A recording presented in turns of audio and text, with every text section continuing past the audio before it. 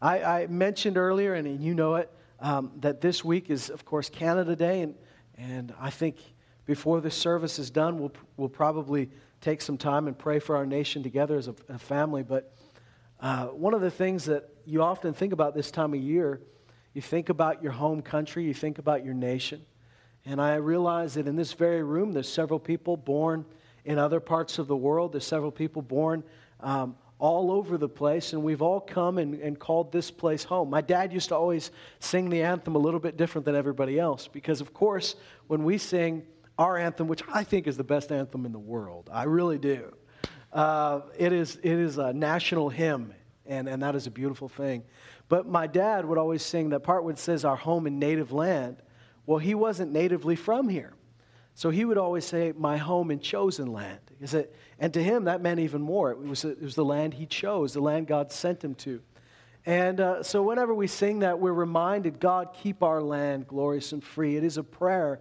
And then we say, Lord, Canada, we'll stand on guard for you. We better keep that promise because God placed us here as his ambassadors.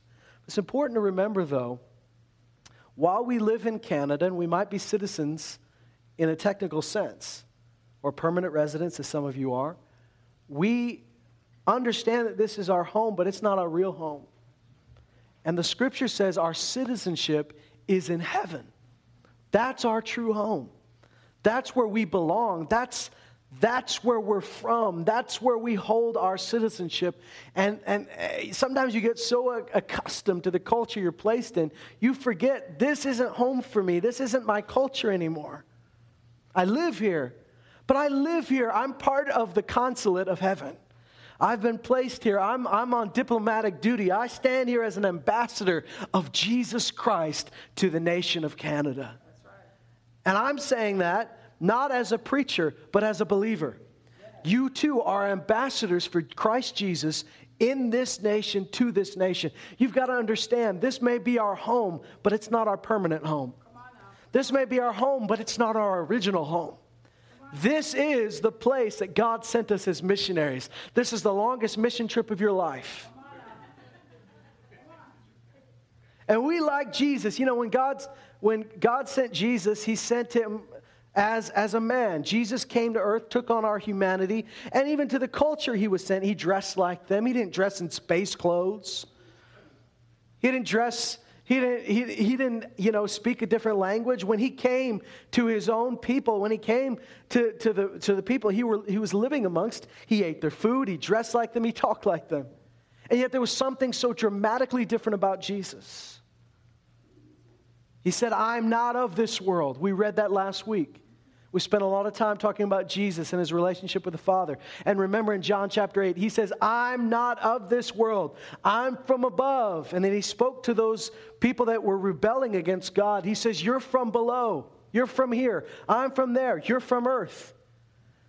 But remember what he says in John 17. He prays about his disciples. He prays and he talks to God about them. And then he says this. He says this to God about his own disciples. And then he says, and about those, I'm praying not just for them, but those that will believe the word that they preach and believe and come to be part of this family. He says, they're no more a part of this world than I am. They're no more of this world than I am. And I wonder if we've let that sink in as deep as it should be.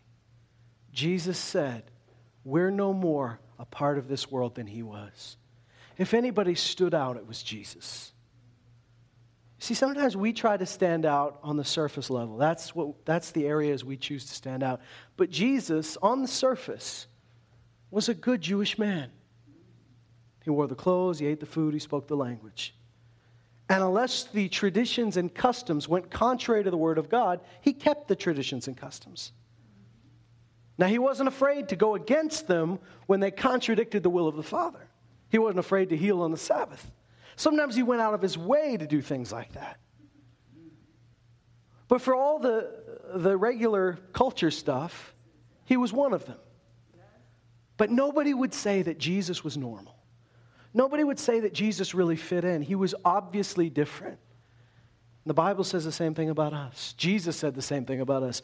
We're no more of this world than he was. One translation says, they're no more defined by this world than I am. And I want you to know that you are not defined by the culture you were born into.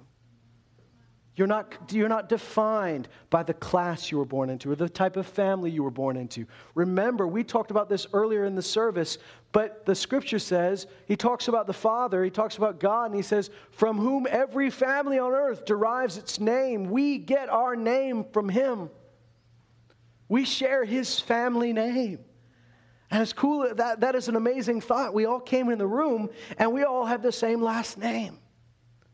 We bear his name, we bear his image, we bear his character. And that's a huge deal. So when we celebrate our nation of Canada, or whatever your nation you're from, we've got to remember that is a great thing to stand on guard for this nation because we're missionaries here. And like God said to his people when they were in Babylon, he says, you pray for this city of Babylon. You pray for this place. And you pray for its prosperity because when God blesses this place, he blesses you. So these people are just blessed to have you in their city. That's what God said in Jeremiah. Tell them, pray for the city of Babylon. Pray, and he says, I will bless the land because you're here. But in the same sense, we can't forget that Babylon isn't our home. We might be in Babylon for a while, but we have still come down to the river every day and look and fix our eyes on Zion. And we set our eyes to Zion and we say, just as these Israelites did when they were in Babylon as exiles, they looked back over to their homeland. They say, oh Lord, let our hearts never forget Zion. Let our hearts never forget our homeland. This is where we are temporarily. This kind of talk can scare people off. You know, when Peter writes it, he says, I urge you as aliens and strangers.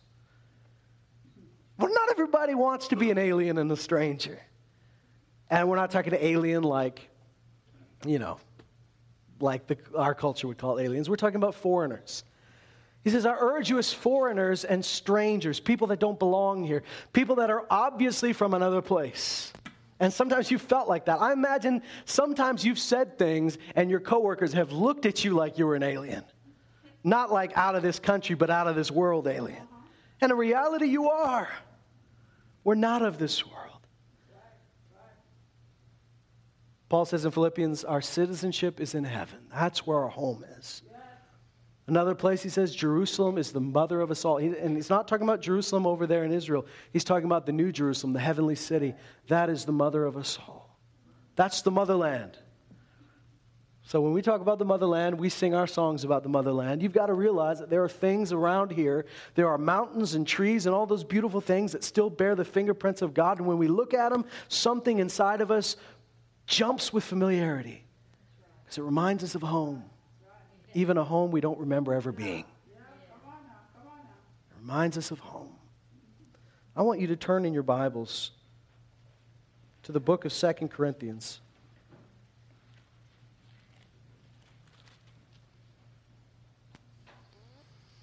2 Corinthians chapter 6.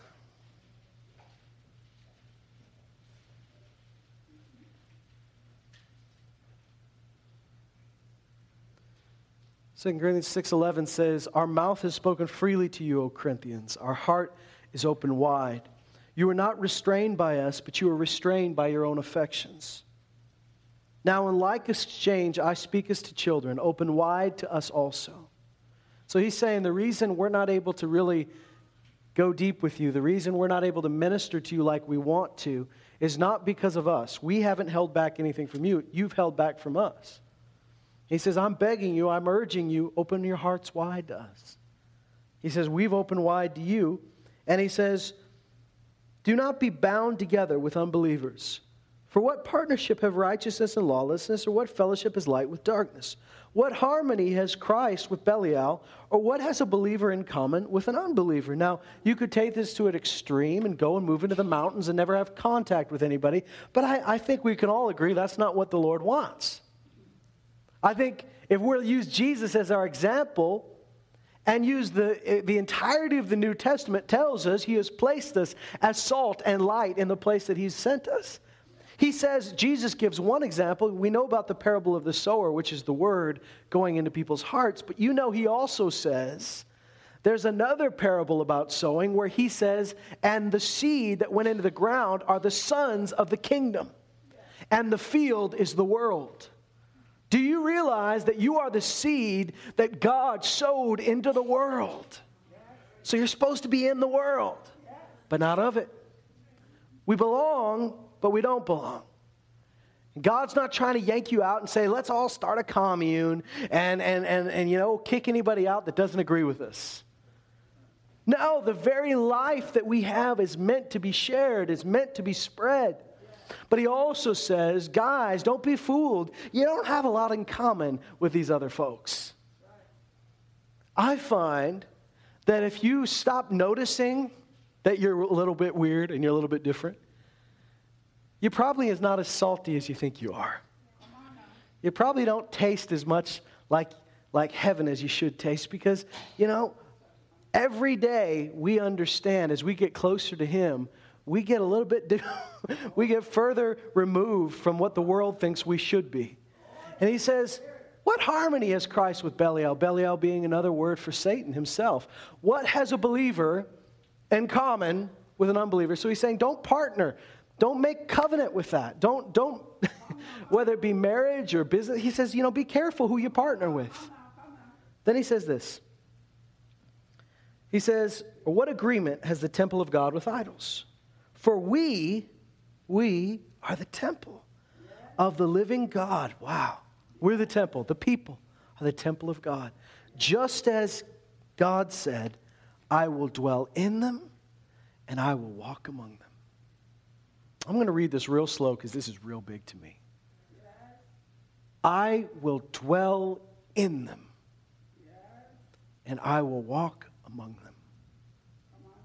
Those two things are so majestic, so huge, so awesome, that he would dwell in us and he would walk amongst us. Then he says, and I will be their God, and they shall be my people. We did not deserve that. In no way did we deserve such favor. But he says to us, I'll be your God. Whatever you need, I am that to you. I am. I will be your God. And you, as messed up as we were when he found us, you will be my people. My tribe, my family. When he calls us his people, he's just not talking about his company. He's not talking about a group of people that work for him or a group of people that gather at a stadium to hear him preach. He's inviting us into his house. He says, I'm going to live in you. I will walk among you. Yes. What an amazing thing. You realize in the Old Testament, God had said this to his people, but so much of it was a future promise because as much as God said to the Israelites, you're my people, there was still a distance, right? If you read the book of Hebrews, it says that we haven't come to Mount Sinai. This place where you couldn't even touch the mountain where God's presence dwelt because you would die. You couldn't even let your animals touch the mountain. He says, we haven't come to this mountain where people were terrified when they heard the voice of God because it meant that somebody might die. But we've come to Mount Zion. He doesn't say someday we're going to get to Mount Zion. He doesn't say that's in the future, in the sweet by and by. He says we have come to Mount Zion. And he talks about what's going to be there. He talks about what is there. He talks about the celebration. And the one distinguishing factor of Mount Zion that makes it different than Mount Sinai is that the blood of Jesus, he says, where the blood of Jesus speaks out and cries out better things than the blood of Abel. Hallelujah. That means when we come to Mount Zion, the reason we don't die in the presence of God is because of his blood, which cleanses us and makes us righteous. Whereas the blood of Abel cried out about your own guilt. Now he says this, I will dwell in them, I will walk among them, I will be their God, and they shall be my people. That, you might have your Bible promise book, and I thank God for those. Those are cool. Where you look up and you say, I'm feeling this way, and it's got a bunch of scriptures. I think those are all great resources. But I'm going to tell you, there is no better promise. Whether it be a promise for God taking care of you financially or healing your body or whatever, there is no greater promise than the one we just read. That's right. That one is huge. All this other stuff is good. But there is nothing bigger than God saying, here's my promise to you. I will dwell in you. I will walk among you. I will be your God and you'll be my people. Now, you got to realize that's the biggest promise in the Bible. Right there. That's one of the biggest ones. It goes right along with those promises like in John where he says, to those that believed in him, he gave the right to be the children of God. So many times when we think of the promises of God, we think of these surface things that need handling. Surface things are just that. They're surface things. And God wants to take care of the surface things. But they aren't the priority. They're not the biggest things. The biggest thing is that he would dwell in you. And he would walk among you. And he would be your God. And you would be his people. That is the best thing that we've ever heard. And Jesus made that a reality. Thank God. He says in verse 17, therefore, because of what we just read, come out from their midst and be separate, says the Lord, and don't touch what's unclean, and I will welcome you, and I will be a father to you. Wow. And you shall be sons and daughters to me, says the Lord Almighty. Wow. You see, so many times when people quote this, they quote the middle, but they forget it's sandwiched in these two magnificent promises. Usually people drag this out when they really want to bash somebody over the head, don't they? Because you're watching a movie that's a little bit worse than the movie they watch. So they'll say this. Now, I understand. Sometimes this verse has been very disciplining to me. Because I realize, boy, every now and then you wake up and you go, wait a second. I've drifted. I'm just, I've been marinated a little bit too much in the things of the world. I need to get out of this but ultimately, he doesn't just put this command in, separate from everything else. He says, therefore, it starts with a therefore. Therefore, because I just told you that I'm going to live with you, I'm going to live in you. Because I just told you, you get to be my people and I will be your God. Because of that, come out. Come to me. Come out from them. Be separate, just like I'm separate. The word holy, really, at its basic root, the word holy just means to be separate. So the holiness of God, whenever they would call him holy, whenever we call him holy, we are speaking about the fact that there's nobody like him. And he is dramatically different. How many times in the Old Testament did he have to say, I'm not a man. Sometimes you guys forget, I'm not human like you. I'm not a man that I would lie, nor a man that I should repent. He reminds them, hey guys, I'm different. He says, my ways are higher. My thoughts are higher. Now here's the amazing thing, is he doesn't just say, I'm holy, you're dirty, don't come too close. But he says, be holy as I am holy. He's called us to himself. God can't become less holy. So in order to be one with us, in order to say, I will dwell with you and I'll walk among you, he couldn't be less holy. He couldn't just say, I'll lay my holiness aside and I'll just hang out with you guys. Jesus laid the garments of deity aside so that he could become one of us, fully God and fully man, and he could dwell amongst us and he could bring us back to God. But that's the thing. He didn't bring God to us. He brought us back to God. God didn't have to become less holy for you to live in his presence. He made you holy. And the blood of Jesus did the legal work. But now he's saying, because you have been made holy on the inside, come out and be holy. Come out and walk and talk and act like me. You guys have been so long marinated in the people around you, you forgot you're my family. You're meant to look like me. I'm your dad. And it's a beautiful thing that he says, because of this promise, let's come out. Let's be different. Let's be separate. Why? We're coming out of the world, but we're coming to where he is. Then he says, and he just makes it's a promise sandwich. He puts that commandment right in the middle, but it's got a promise on top and a promise on the bottom. He says, you'll be my sons and daughters. I'll be a father to you. Isn't that what everybody's looking for? He says, you will be my sons and my daughters. He says, I will welcome you. I'll be a father to you. You'll be sons and daughters to me, says the Lord Almighty. That is magnificent. It's brilliant. And that's what he promises us. Now, is there anything in the world that can compare to that promise? Is there anything the world's offering us that matches that?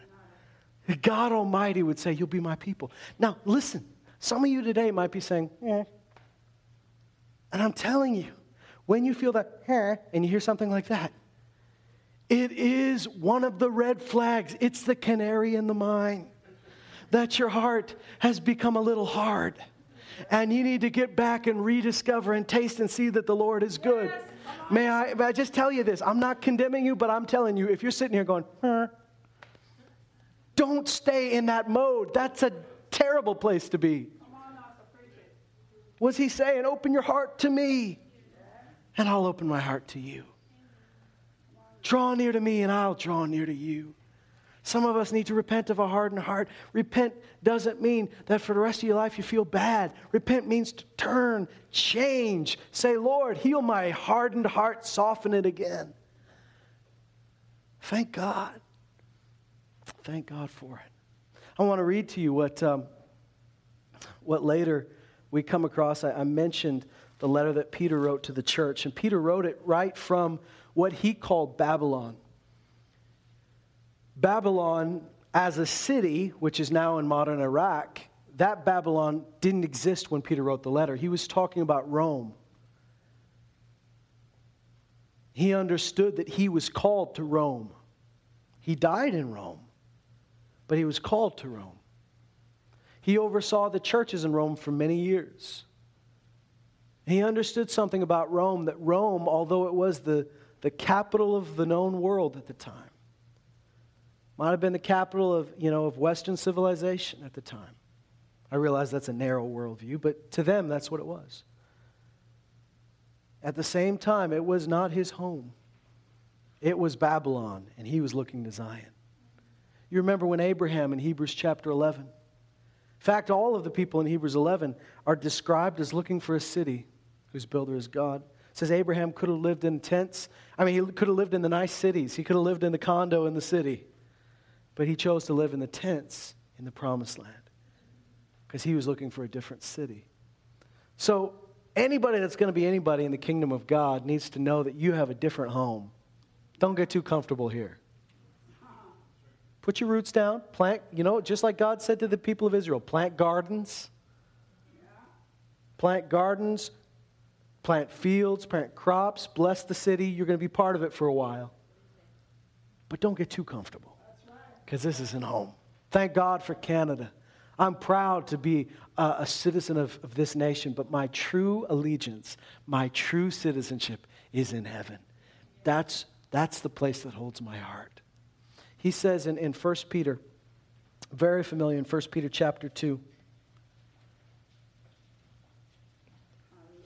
he says, he's talked about us as living stones that build a house in which God dwells, in which we the priesthood, offer sacrifices. He talks about the stone that the builders rejected, having become the cornerstone. Then he says, the people that trip over Jesus, there'll always be people that trip over Jesus. Tripping over Jesus is a good thing. Not everybody's happy about it. See, I'm glad I tripped over Jesus. Are you glad you tripped over Jesus? Right? You found Jesus. Jesus found you. But he says some people trip over Jesus and they swear at Jesus. They do not like it. They stub their toe and they're not happy about it. That's why we want this place to be a place where people hear about Jesus, and we want him to be center because we want you to trip over Jesus at some point. We want you to run into Jesus. Now, some people will say, thank God, that's the cornerstone. Some people will say, a rock of stumbling and a stone of offense. But he says they stumble because of their own belief and their disobedience. And then he goes on and says, forget them for a minute, but you are a chosen race. You are a royal priesthood. Now that chosen race means just what it sounds like. It's an ethnicity. In Lloydminster, we've been so blessed to have the nations come to our city. It's the coolest thing. You walk around the city and you see people from all nations. Not all nations, but a lot of them. But you have to realize that as cool as that is, we are our own ethnicity. We're his. We're a chosen race of people. We are a royal priesthood. Now I want to remind you, royal and priesthood only comes together in Melchizedek, in Jesus, and now in us. To be kings and priests, as he describes us in the book of Revelation. Kings and priests to our God. You are a royal priesthood. You are a people. Once again, that people is an ethnic group. It's a tribe. You are a people for God's own possession. Isn't that amazing? You're his tribe. He says, you're my tribe. You're my people. Then he says, so that there's a reason for it. You might proclaim the excellencies of him who's called you out of darkness and into his marvelous light. We are his people. He says, I chose you as mine. I called you my possession. I called you my own. I gave you my name. And now you get to tell the world about me and what I've done for you, how I've called you out of darkness and how I've called you into my marvelous light. He says in verse 10, for you were once not a people. That means we were scattered. We were different groups of people, different ethnicities, different cultures, different races. He says, you were once not a people, but now you are the people of God. You had not received mercy, but now you have received mercy. Just meditate on that. We were once a scattered ragamuffin group of different ethnicities and nations and tribes, but now we are the people of God. We're his tribe, his family, his nation, his people. That's got to be your number one identity. It says in Colossians 3, there's no more Jew or Greek. In Christ, in this renewal of the Spirit that we're undergoing, he said there's no Jew, there's no Greek, there's no slave, there's no free, there's no barbarian, there's no Scythian, but Christ is all and Christ is in all. One translation says everyone is defined by Christ and everyone is included in Christ. Do you see that this only works if the center of our tribe is Jesus? See, the more we drift off and define ourselves by different things, the more we get our eyes off of Jesus, and the more we see our differences, and the more our denominations matter, and the more our ethnicities matter, and the more our cultures matter, whatever they may be. But the more we fix our eyes on the Son at the center, just like it is in heaven. You know, the scripture talks about a day. It talks about this in the book of Revelation where he will be at the center of the city. And it says, they will need no sun or moon or stars, for the sun in the center will be the light. There's no darkness in him. And so when we're fixed our eyes on him, all these shadows of what makes us different, it goes away. And we become his race, his tribe, his people. Now we are the people of God. You know, last week was Father's Day. Not a lot of people knew in Canada it was also National Aboriginal Day. And, you know, I of course, my dad was one of those guys that spoke several of the native languages here in Canada. He spoke different dialects. He wrote it. He was one of the few guys on the reserve that could write in syllabics still. You know, that's pretty rare. So they invited him to the reserve a couple of times, to teach the language, which was a fantastic thing. So we grew up in that. Mom, of course, came from Texas and was straight to the town next to the reserve. That was her reality, a very shocking shift. But what I found when you're over in a church in Asia, or, you know, when you're over in another place or a northern reserve in Canada, all of a sudden, you feel sometimes you first arrive at these places and you're in culture shock. But then you get in with the people of God and you begin to worship. And all of a sudden you go, my people.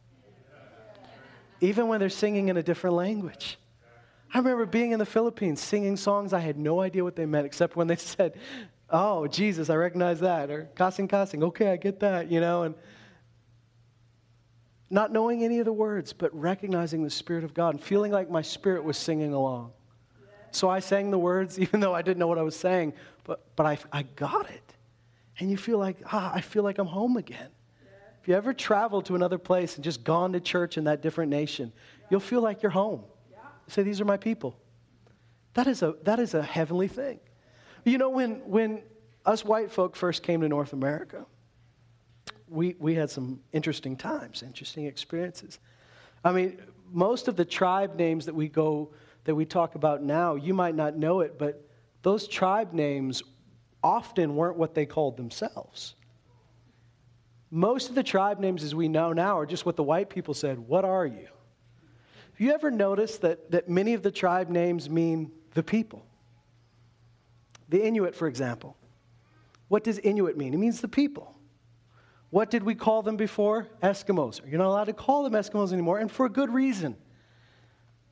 We've got some Crees in the church today. God bless the Crees. But the Crees called them the Eskimos, not as a friendly term. Eskimo meant raw meat eater, and it was kind of a pejorative. It wasn't like, hey, those guys eat raw meat. Isn't that wonderful? It was like, oh, those guys eat raw meat.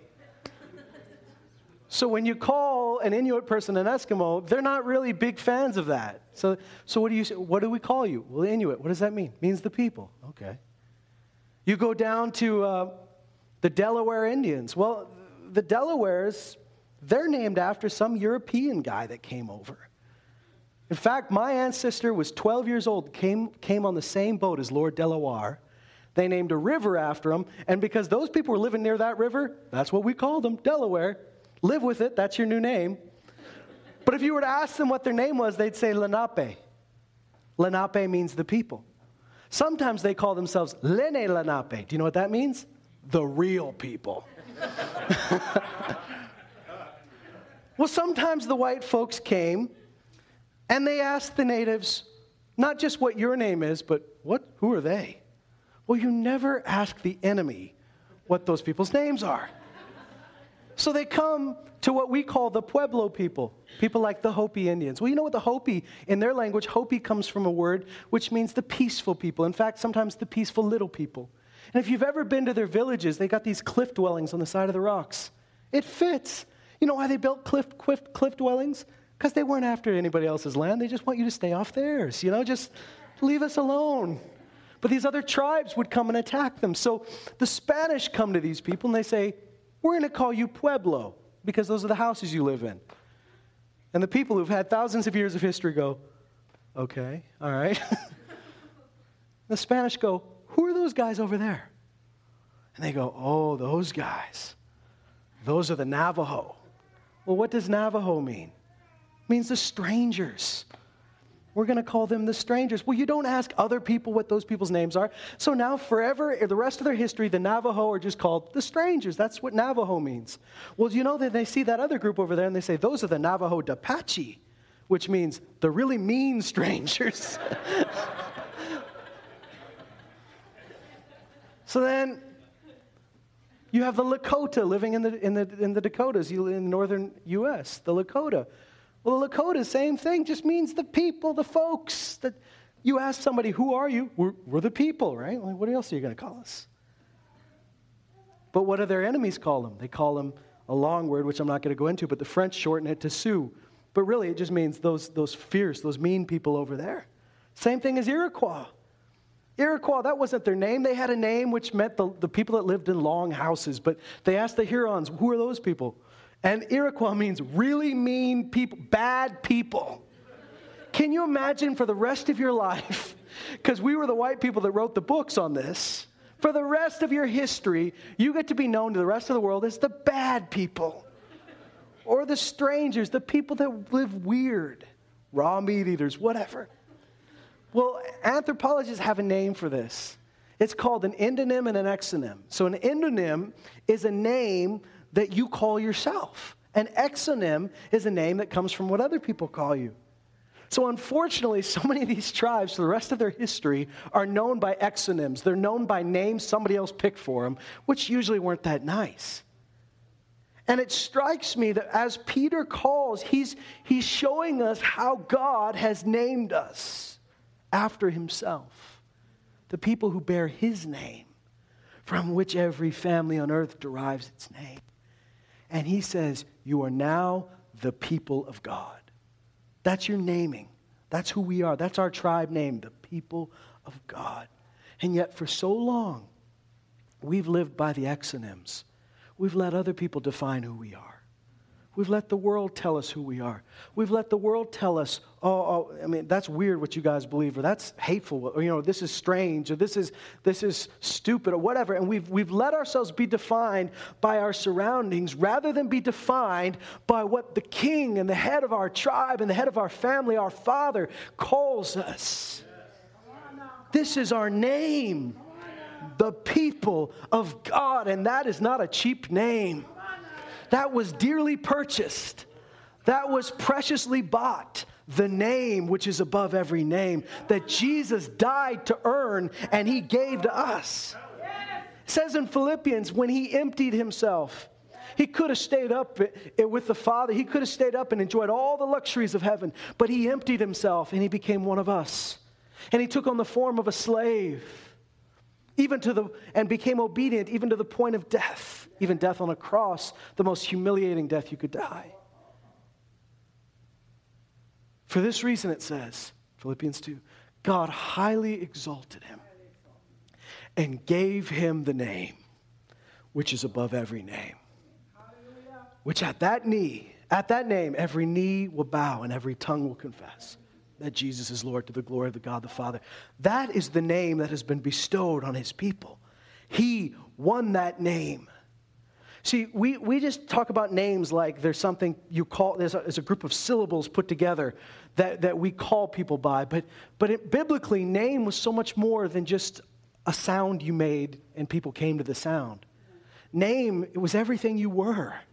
That's why in Proverbs it says a good name is worth more than gold and rubies and all these jewels. A good name. You know how many times does the Lord say, for my name is being reproached among the nations, and that can't stand. Or for the glory of my name, and they say in Isaiah, they say, oh Lord, we wait for you, eagerly we wait for you. For your name and your glory, your renown are the desire of our souls. See, that is the heart of his people. Because now we bear his name. We've been given his name. That's our tribe. And we may be Canadian or whatever you call yourself. But at the end of the day, Canadian, American, African, whatever we are, comes under the name of Jesus. That is our true identity. And the more we focus on him as the leader, as him as the Father, him who has welcomed us, and we come out. And the reason we're so freely willing to come out is what did he say? Because I'll be in you. I'll walk among you. You'll be my people. I'll be your God. I will be like a father to you. I will welcome you. I'll be your father. You'll be my sons and my daughters. Therefore, come out from them and be separate.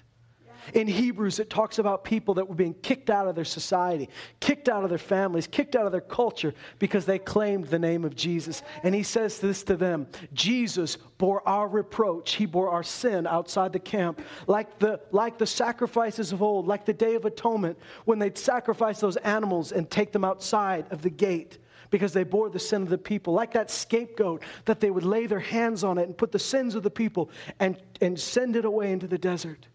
So Jesus bore our reproach outside the camp. They took him outside the city. He was ostracized by his own nation, by his own culture, by his own people.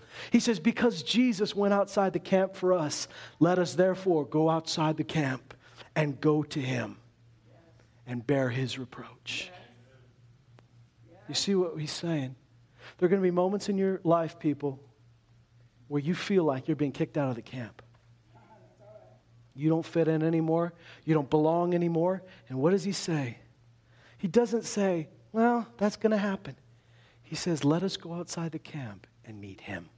Yes. There is somebody waiting for us outside the camp. And it's our King. Yes. It's our Savior. It's Jesus who went outside the camp for us, bearing our reproach. Now we go outside bearing his reproach. Yes.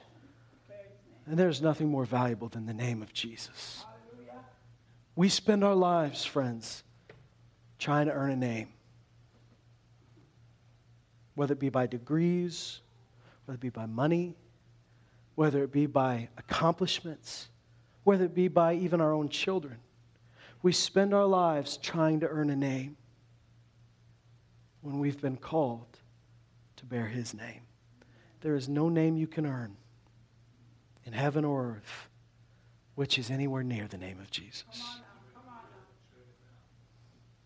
The more we see ourselves, as Colossians 3 says, as defined by him and included in him, the less we're ever going to make these distinctions based on fleshly things.